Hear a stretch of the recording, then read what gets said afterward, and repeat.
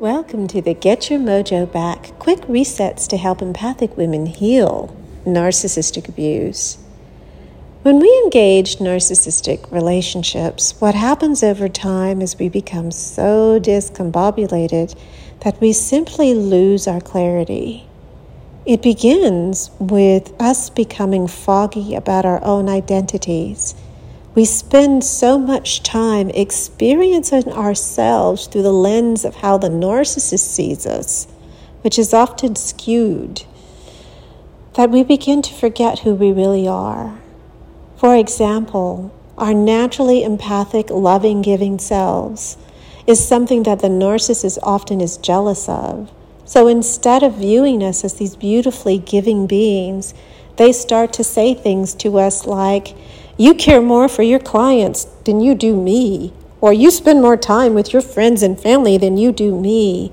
And it's all about them feeling as if you're not being a very loving person because they're jealous of your ability to love people. And they don't understand that your love has no boundaries, no limits to its capacity just because they have limitations. And so over time, you begin to feel as if maybe you're not really this loving, beautiful being that you are. And this is only one example of how they begin to degrade how we view ourselves.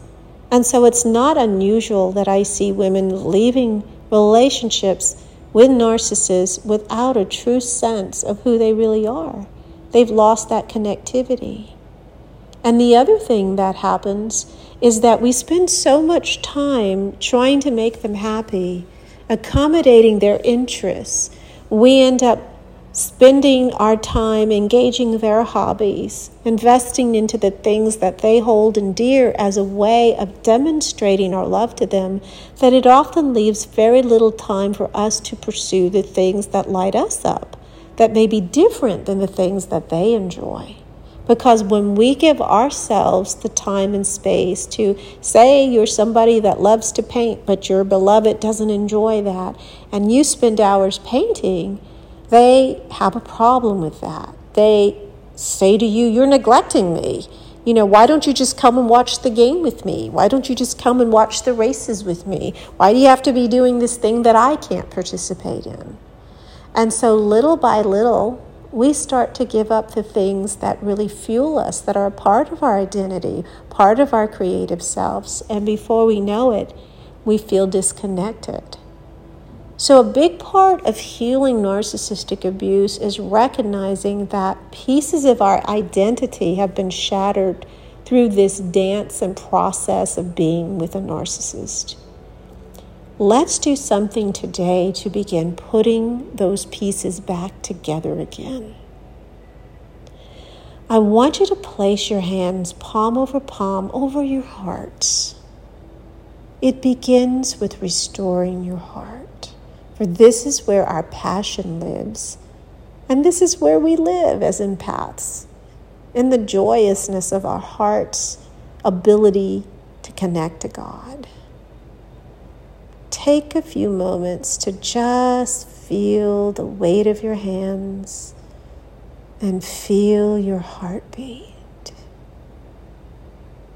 As you feel into this part of your body, I am emitting to you the energy of the herb Swan Salren, which is the mender of the heart.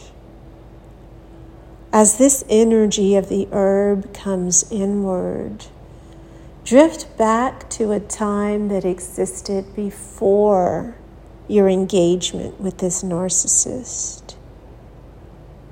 Just for a moment, remember the things you used to love to do that made your heart light up.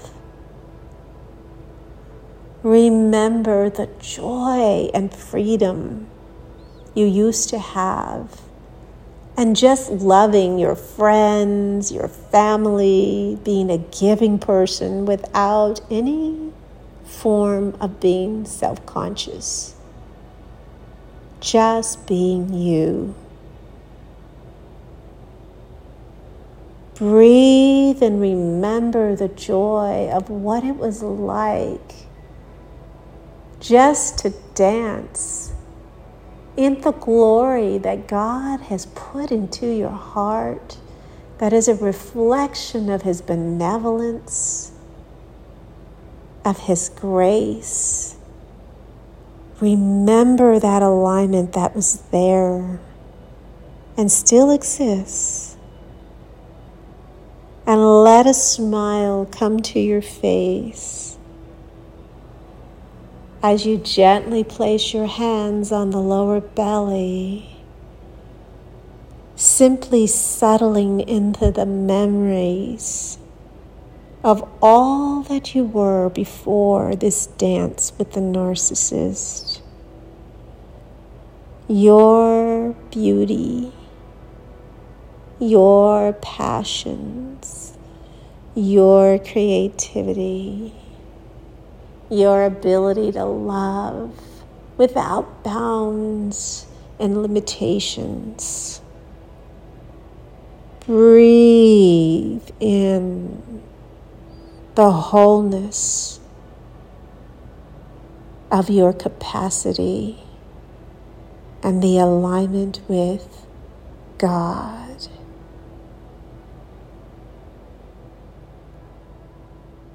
Relax.